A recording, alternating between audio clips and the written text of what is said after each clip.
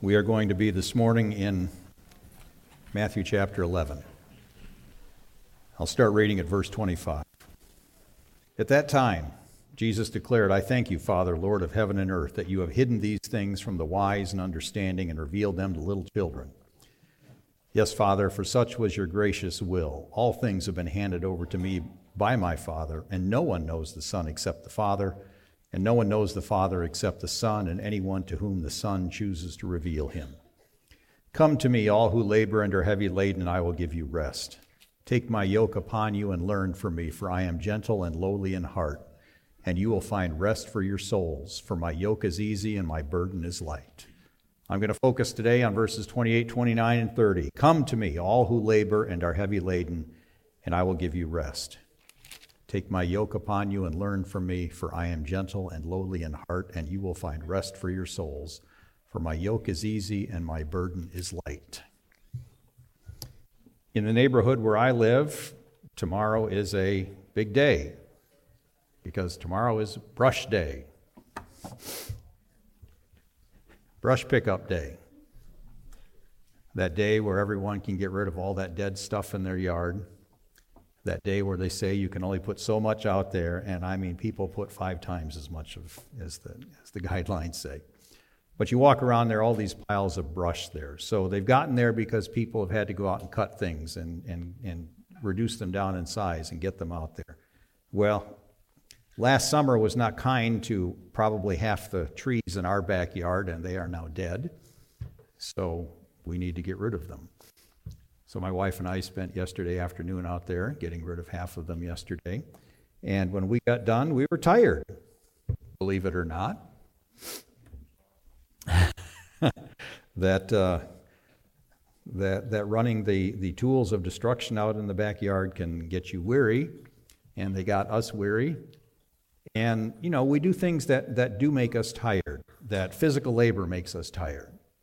I mean, I don't have a job right now where I labor very much in my job. I mean, the heaviest thing I pick up in my job sitting at a desk is the water bottle I have at work, okay? It's not exactly labor, but there were days when I did, working at the golf course in Alpena, Michigan, digging up sprinkler leaks with a spade, and working at the cement plant in Alpena, Michigan 2 summers, shoveling cement dust and shoveling rocks and working around kilns that were over 120 degrees, and they'd let you go inside some of the kilns and clean them out. They wouldn't let you stay in there more than 15 minutes because it was so toxic in there.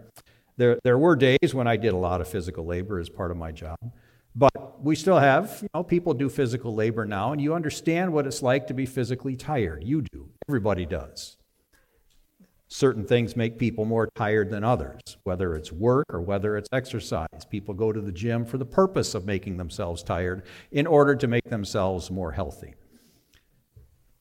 That's not the kind of weariness and the labor that Jesus is talking about here, but we understand the concept. When he says, "Come to me, all who labor and are heavy laden, I will give you rest." Labor is labor. Work is work. Weariness is weariness, whether your weariness is physical weariness or whether or not your soul is weary. Because we know from our lives that physical weariness can lead to weariness of the soul. And weariness of the soul can manifest itself in us feeling physically weak and physically weary. So weariness is a reality in our lives in one form or another. And that's where Jesus is going here in this passage. He's going here to spiritual. He's going to weariness of the soul. And the immediate context here is evangelistic. But we're going to have application here for God's people as well. But what's our context here? This, like all of Scripture, is not written in a vacuum. It's not an island unto itself. It's here for a reason and is relating to other passages in Scripture. And other passages in Scripture are going to give us background as to why Jesus says what he says here. What has he done here? He's just pronounced some woes. He's just pronounced woes to a couple cities, Chorazin and Bethsaida. Why? Because they had mighty works done in them. They had had truth revealed to them. Jesus is going to call them these things in his prayer in this passage. And he pronounces woes on those cities because he said, if the mighty works done in you 2 cities, personifying the 2 cities, if they had been done in Tyre and Sidon, What would Tyre and Sidon have done? They would have repented. But Jesus says those works were not done in Chorazin and Bethsaida. Why? Well, we'll get there when he prays, starting in verse 25. But he also talks about Capernaum here. He says in verse 23, you're going to be brought down to Hades. If the mighty works done in you had been done in Sodom, it would have remained until this day. But I tell you, that will be more tolerable on the day of judgment for the land of Sodom than for you. Think about that. Think about the judgment that fell on Sodom back in Genesis. Think about what happened when Lot's wife turned and looked back. Think about how the city was destroyed. And it served as a symbol, an example of judgment from that point on, from Genesis on. To this day, even people who aren't Christians know the image of the destruction of Sodom and Gomorrah. And he says, it's going to be worse for you, Capernaum, than it was for Sodom and Gomorrah. Why? Because they've had light. The more light people have, the more light cities have, the more light groups have, the more wrath that is built up when they don't respond to the light. That's what happened here. Cities, people had been given light and they didn't respond. And Jesus says consequences are going to be severe because you've had more than somebody else. Then he prays, verse 25. Well, why were the mighty works done here but not over here? He says why. Look what he says. I thank you, Father, Lord of heaven and earth, that you have hidden these things from the wise and understanding and revealed them to little children. Yes, Father, for such was your gracious will. Is that the way you think about the Father? Do you think the Father has the capacity to hide saving truth from people? Well, you better, because the passage says he does. Well, why would he not reveal it to certain people or certain cities? You think about it. Paul wanted to go evangelize over here. And what did the Spirit say? No, you're not going that way. You're going to go this way. Do you think people perished over here where Paul didn't go? Yes. Why? Because it was God's will that Paul not go here. It was Paul's will that he go this way. It's the same thing here. And Jesus thanks his Father for doing this. Then he says, everything's been handed over to me by my Father. Everything, all things, he says. And no one knows the Son except the Father. No one knows the Father except the Son. Now, that's not an absolute statement because we know John 17, for instance, tells us what eternal life is, to know you, the one true God, and Jesus Christ whom you have sent. But this is about a certain type of knowledge. There's an intimacy and a comprehensive knowledge of Father by the Son and of Son by the Father. And he says, everything that you have has been handed to me. No one knows the Father except the Son and, your and there, and anyone to whom the Son chooses to reveal him. Remember, Jesus says, if you've seen me, you've seen the Father. Then we get to the invitation. Come to me. Come to me who? Come to me all who labor and are heavy laden. All. Does Jesus say all except? All except those who've done this. I'm not letting you guys come. No. Does he say all except this or all except that? He's telling this in this setting where he's been speaking. He's got people here. They're probably people maybe as close as Abraham is to me. Well, in one sense, Abraham has already come to me in proximity. But Abraham has not come to me in faith. Jesus wants those within the sound of his voice who have come to hear him, not just come to hear him, but to come to him and take his yoke. And we'll get there. So he's telling people who've already come, in one sense, to come to him. What does he mean? He wants people to believe. Coming is synonymous with believing here, and nothing has yet changed. We come to him by faith today in 2023, just like people 2,000 years ago came to him by faith. And he issues this invitation. It's not an imperative. It's an invitation. Come to me, all who labor and are heavy laden. Do you think the wise and understanding would admit that they labor and are heavy laden? Well, we don't have the immediate context of what he means by being one who labors or one who is weary and heavy laden. We'll get there in a minute from another passage in Matthew. But he says, come to me, all who labor and are heavy laden, and I will give you rest. We know that when we talk to lost people, do they understand that they labor and that they're weary and that their soul has a problem? Usually not. But even sometimes when they do, they don't like the medicine that we give them for their sickness. Because they will say things like, well, I don't like that way. Well, how come there's only one way?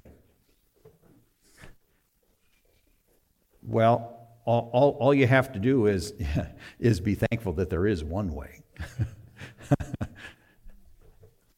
And there is one way. And it's open to everybody. All you have to do is acknowledge the state of your soul. And then take the medicine. What's the medicine? Jesus is the medicine. The medicine's standing right in front of these people. Come to me, all who labor and are heavy laden, and I will give you rest. Now, sometimes you will run into people who will acknowledge that they labor, that they're weary, that their soul is weary, deep down inside. They may outwardly appear like everything is going well, they've got everything together, but you will encounter people who will acknowledge there's a problem with their soul. This would happen more than once inside the prisons, and I can remember one as clear as day. I'm standing outside the pavilion. I'm with a guy. It's Thursday night.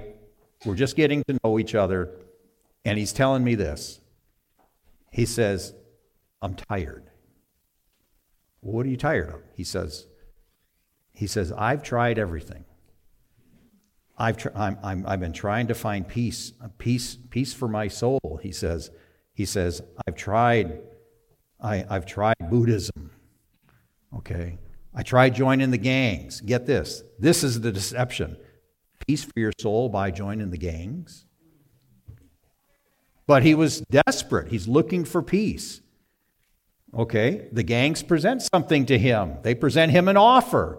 You come to me, you come to us, everything's going to be okay. Well, he went to the gangs. It wasn't okay. He tried Buddhism. He tried the gangs. He tried the Nation of Islam. He says, Jeff, I've tried everything. He said, none of it's worked. None of it's worked. And he said, I am just tired. I'm tired of the nonsense. And think about that. A lot of people are tired of the nonsense. But when you give them the solution for the weariness and the nonsense, how do they respond? This guy was tired of the nonsense and he tried everything else. A lot of people have tried a lot of things. But the thing is, Jesus doesn't tell you to try him. He tells you to come to him. He tells you to come to him in faith. He tells you to come and submit to him as Lord. See, that's the stumbling block for a lot of people. A lot of people don't have a problem with maybe believing, but I still submit. I've still got to submit. I would not be sovereign over my own life. I still have accountability to something or someone. Yeah, you do. But would Jesus? How would Scripture say that though? His commandments are not burdensome. 1 John 5. So people will do that. Where were these people at here? I don't know. How many people were wise and understanding that were being talked to by Jesus at this point? I don't know. How many of them were little children? Aren't we little children? Childlike faith, coming to him, trusting him like that 6-year-old who trusts mom and dad. Doesn't know why. He doesn't think about it. He just trusts mom and dad. It's inherent. It's simple. It's easy. He doesn't overanalyze everything. Jesus wants people to just come to him because as we see in the passage, he can relieve their burden. Now, Jesus doesn't say that there's no longer any burden. He doesn't say that there's no longer any yoke, does he? He says, take my yoke, and my burden is easy. My burden is light. And what's the consequence of taking Christ's yoke? We'll get to what a yoke is. What is the consequence? What is the result? Jesus gives rest. When you're tired, I don't care what kind of tired it is, whether it's weariness of your soul or weariness of your body, what are you looking for? In one form or another, you're looking for rest. Even people who are uber fit, okay? The CrossFitters in this room, okay? You know, the super jocks like Nelly, all right? People have this thing where they can go out and get really, really weary, and they're in really, really good shape. And then they deal with their weariness. But what about the weariness of their soul? Maybe they are very fit outwardly, but inwardly their soul is sick. Jesus is addressing fitness of your soul here, weariness of your soul. But let's think about why would he be talking to these people about people who labor and are heavy laden? Our context here is going to be Matthew 23. So if you could turn to Matthew 23, we'll look at that.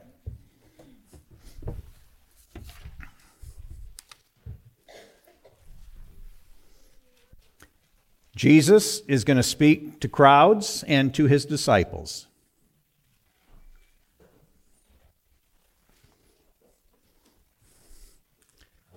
Matthew 23, verse 1, Then Jesus said to the crowds and to his disciples, The scribes and the Pharisees sit on Moses' seat, so do and observe whatever they tell you, but not the works they do, for they preach, but do not practice.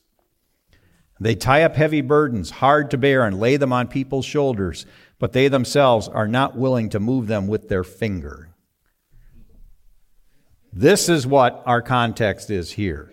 When Jesus says this in Matthew chapter 11, you labor and you are heavy laden, or if your translation says you are weary and are heavy laden, or are weary and burdened. You labor and are heavy laden. These people were so because the Pharisees and the scribes had put heavy burdens hard to bear and imposed them on people's shoulders. They didn't pick up the yoke. Somebody else put it there. These guys made it so hard. You think about what you've seen about in other parts of the world, Nepal, other parts of the world, where the women bear the load.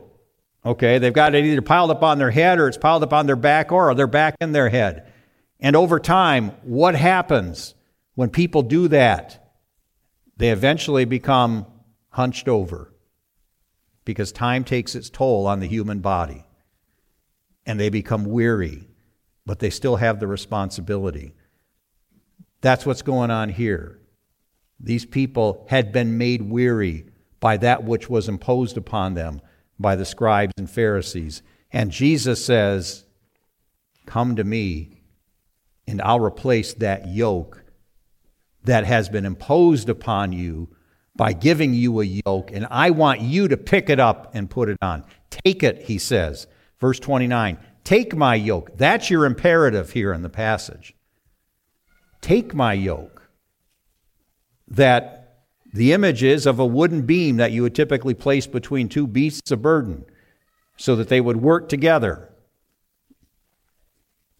And then they could bear the load of whatever they were pulling or whatever they were digging up. Jesus says he has a yoke. But what about his yoke? Verse 30, it's easy.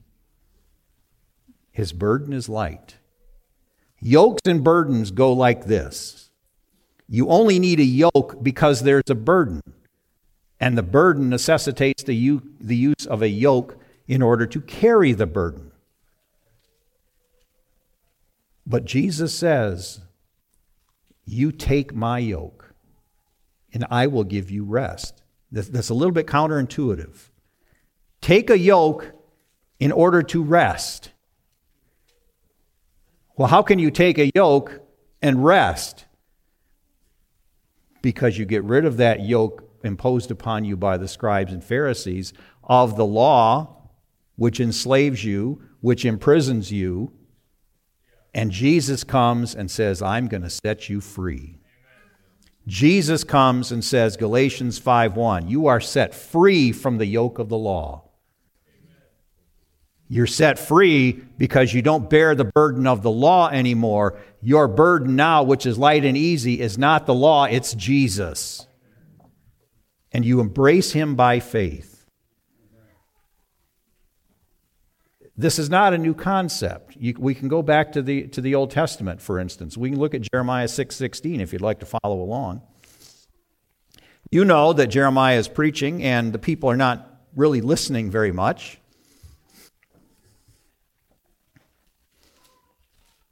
And what do we have? We have written here about what thus says the Lord. Jeremiah 6:16. Thus says the Lord, quote, stand by the roads and look, and ask for the ancient paths, where the good way is, and walk in it, and find rest for your souls. Look at the next sentence. But they said, we will not walk in it. Rest is available, and they won't do it. It's right there. They won't do it. Now, whether or not when Jesus comes, this is a prophecy that's fulfilled, or this is just pointing to Jesus, is another matter. But we know from our New Testaments there is a good way. There is a way. What's the way? It's not something with gravel or asphalt on it. The way is a person, Jesus Christ. And you walk in that way. We walk in Christ, in union with Christ. Jeremiah says, quoting the Lord, you do that, you have rest for your souls. Nothing has changed, has it? Really, at the end of the day. Psalm 23, think about Psalm 23. The Lord is my shepherd, I shall not want. What comes after that? He what? He maketh me lie down in green pastures. I don't know if you've ever done that. You ever been out in a pasture or in a field where there's long, lush, green grass, not this scattering of weeds you see in a lot of fields? But I know back north in around where we live, there were patches in the fields of green. Why is there this little 8x8 area of long green grass? I don't know, but there was. And you know what? You go out there in the morning and you see it, and it's always matted down. Why? Because the deer like the finer things too. The deer like lying down in that green grass. He maketh me lie down in green pastures. What comes after that? Because there's more. James, you preached on Psalm 23. Okay, he leadeth me beside still waters. This word that gets translated as rest in Matthew 11 also can be translated and has the meaning of being refreshed. We all live in a place where it gets pretty hot in the summertime. I understand refreshment more than I did living up north. There's a different category for hot here than in northern Michigan. Jesus provides refreshment for your soul as he's providing rest for your soul. And you can also, that word also has the meaning of relax. Think about this. Is your soul at relaxation? Is your soul at rest? When you are resting physically, you're resting rightly when you're physically. Are you relaxed? Yes. You're not tense. You're not uptight. Jesus provides relaxation, refreshment, rest for your soul. And if you don't have it, Christian, why not? We'll get there in a minute, because there are some who don't. But to get back to our passage in Matthew chapter 11, Jesus tells these people, take my yoke, pick it up. It's an easy yoke. You can bear it. My yoke is easy and my burden is light. He also says, learn from me, and learn from me for. The learning is based upon who he is and his character. He says he's gentle and lowly. Do you think the guys in Matthew 23 who were laying the burden upon the people were gentle and lowly? Everything we have that Jesus says about them says no. But just turn back to Matthew chapter 23, because this does address the issue of humility here. He says in Matthew 23, verse 11, the greatest among you shall be your servant. Whoever exalts himself will be humbled, and whoever humbles himself will be exalted. Let's go back to last week's message, Philippians 2. Did Jesus humble himself? Yes. Took the form of a servant, being born in the likeness of men. And what was the consequence of Jesus humbling himself? Therefore, God has highly exalted him and given him the name that is above every name, so that at his name, at the name of Jesus, every knee will bow in heaven and on earth and under the earth, and every tongue confess that Jesus Christ is Lord, to the glory of God the Father. Learn from the most humble man who ever walked the face of the earth. He's gentle. Scribes and Pharisees were not gentle. He's lowly. He humbles himself. He washes disciples' feet. Do you think a king would do that? Do you see a Herod doing that? Do you see a governor like a Pilate doing that? Do you see the king of Assyria washing his servants' feet? Jesus says, learn from me. Because of who he is, because of his character, because of the example he gave us, because you will then find rest for your soul by learning from this king who is gentle and lowly. But he came here to release people from bondage, did he not? Don't we have the passage in John that says, when the Son sets you free, you are free indeed? I like the fact that the Lord had the Spirit put indeed after that, because there's an emphasis on it. When the Son sets you free, you are free indeed. You are free from the yoke of the law. And he says that in Galatians 5:1 in the context of following up on the allegory between Sarah and Hagar. You're not a child of the slave woman. You're a child of the free woman. But do you believe it? Do you believe this? That when we sing a song, Jesus, I am resting in the joy of what thou art. Are we singing it or are we living it? I hope we're doing both. We better be doing both. Jesus, I am resting in the joy. You notice the song does not say, in the joy of what you did. Jesus, I am resting in the joy of what you are. But the last stanza of that hymn, here we go. Ever lift thy face upon me as I work and wait for thee. Resting neath thy smile, Lord Jesus, earth's dark shadows flee. Brightness of my Father's glory, sunshine of my Father's face, keep me ever trusting, resting, fill me with thy grace. Keep me ever trusting, resting. Rest is not something that we did once. Rest is something that we received, and rest is something that we continue in our lives. It's present tense. It's not merely past tense. Did we receive rest upon the time that we were saved? Yes. But do we have to live in that rest? Do we have to believe in the rest? Do we have to trust Jesus Do we have to not be anxious about things? Do we have to not be in the conflict of our souls? Yes. But it's all about faith, isn't it? Do we believe enough to rest in Christ? Do we believe enough to rest no matter what's happening? Do you believe enough that when you put your head on your pillow tonight,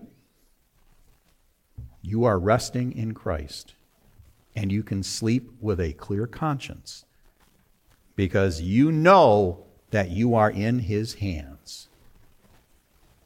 You are in the hands of the Son, in the hands of the Father, and He's not going to take you and toss you into the garbage can. He's going to keep you here. Should that not provide rest for your soul? That's what Jesus is presenting to people here in an evangelistic context in these 3 verses. But we have present application in our lives here. Jesus, I am resting, present tense, in the joy of what thou art. Keep me ever trusting, resting.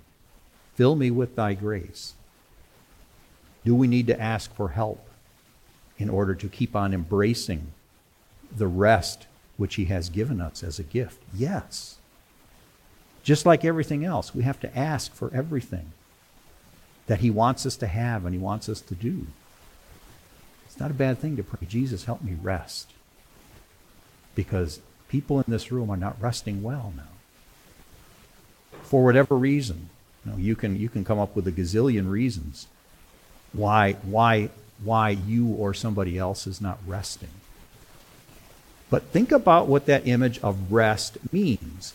It's a rest for your soul, where your soul is at peace, your soul is refreshed, your soul is relaxed.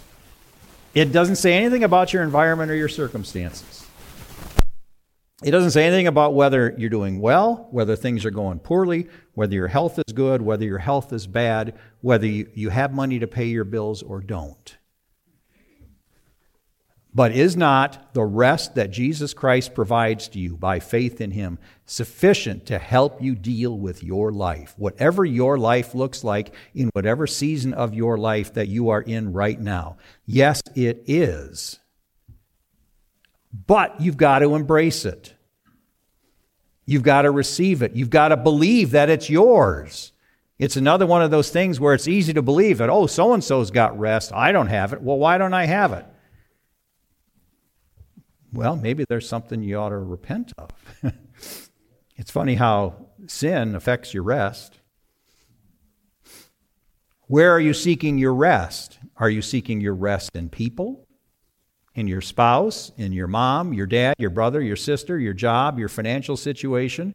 You seeking your rest in preachers? You seeking your rest in name whatever you want to name. If it's not Christ, you're looking for rest in all the wrong places. Are you trying to find rest by substituting something else for the entirety of Jesus giving you rest? Is it a substance? Is it a person? Is it that picture on your phone or the stuff you're looking at on your phone? Is it this, that, or the other thing? What has replaced Jesus as the fullness of your rest? That's why you don't have rest. Don't you want rest? I know the rhetorical question is answered by, of course I want rest. But are we willing to trust Christ enough to have the rest?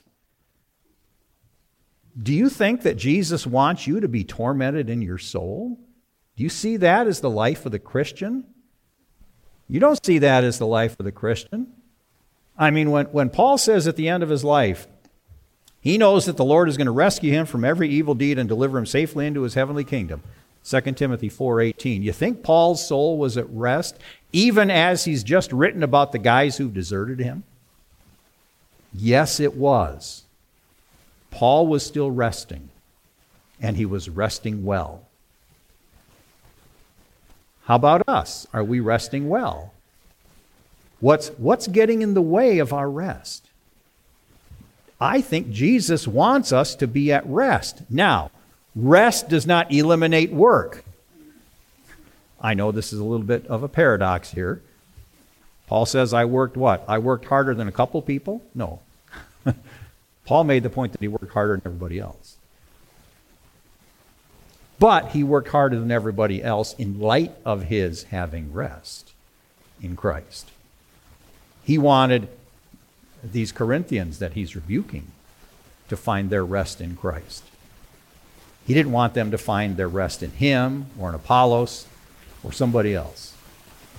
He wanted the Corinthians to find their rest in Christ. He didn't want the Corinthians who were suing each other to find their rest in the legal system. He didn't want the Corinthians who were sleeping with prostitutes to find their rest in those women. He wanted these Corinthians to find their rest in him and him alone.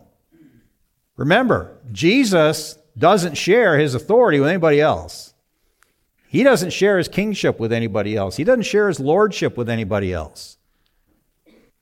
We ought to be awful careful about putting something in, even if it's 56/100%, to use the Ivory Snow illustration that probably my wife, the Boyntons, and Mr. Haney know from 99 44/100% pure back in the day.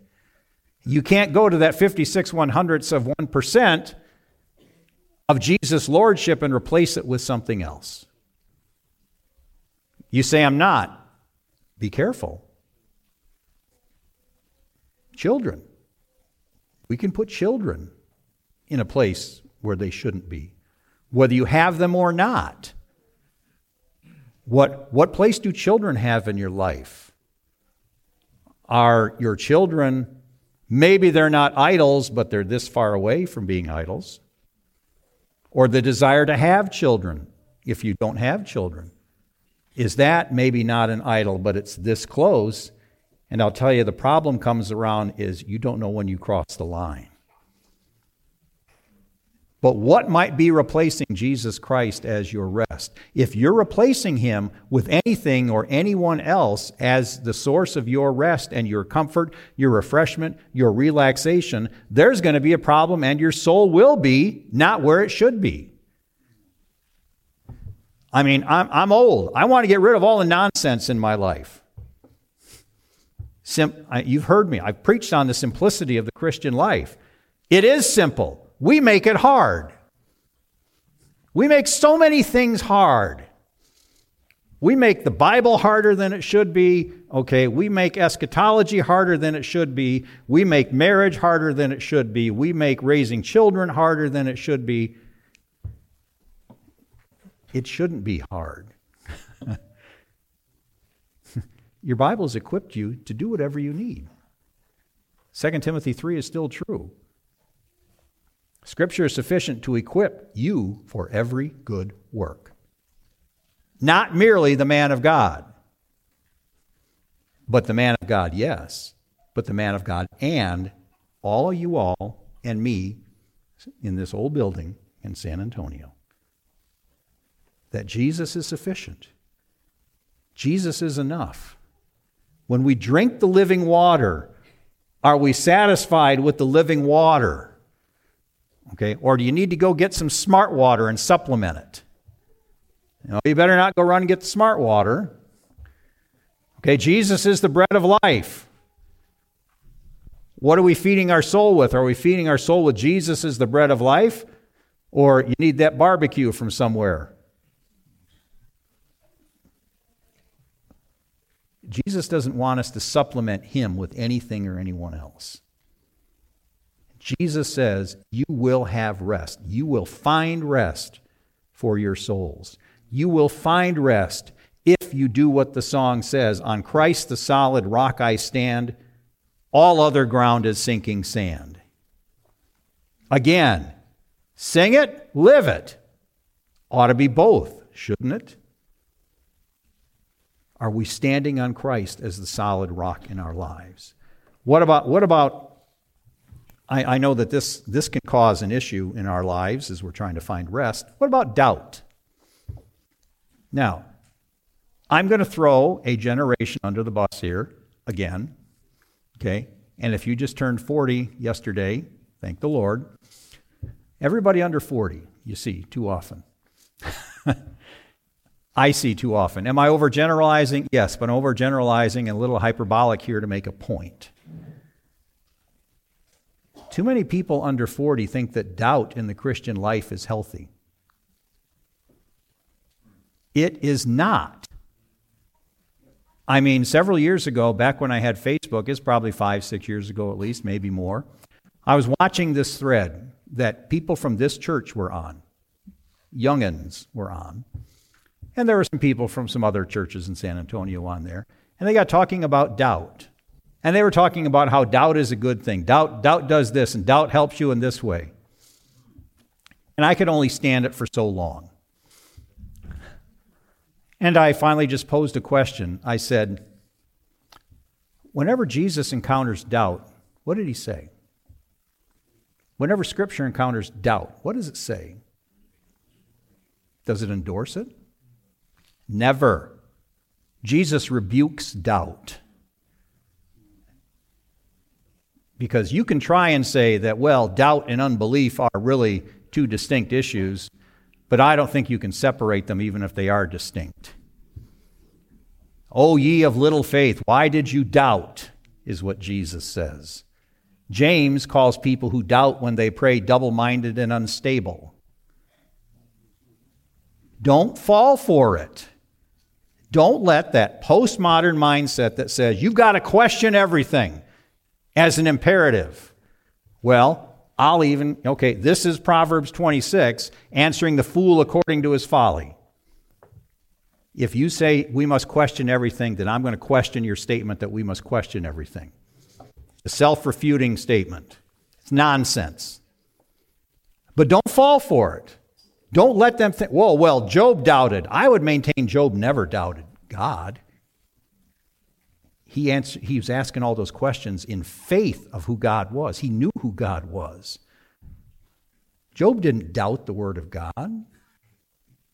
What got us into this mess in the first place? Satan coming into the garden and going up to the woman and saying, did God really say?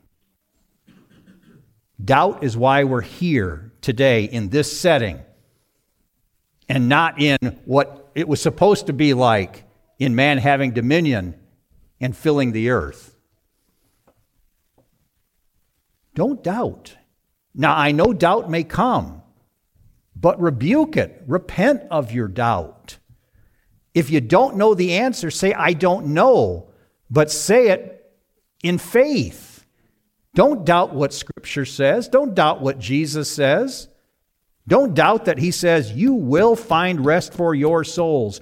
Don't doubt that that can be a reality in your life. Don't stand there and think that, everybody else can have doubt, but it's different for me. No, it's not. You can have rest for your souls. Jesus wants his people to have rest. He came to give you rest. He didn't come to give you rest and doubt.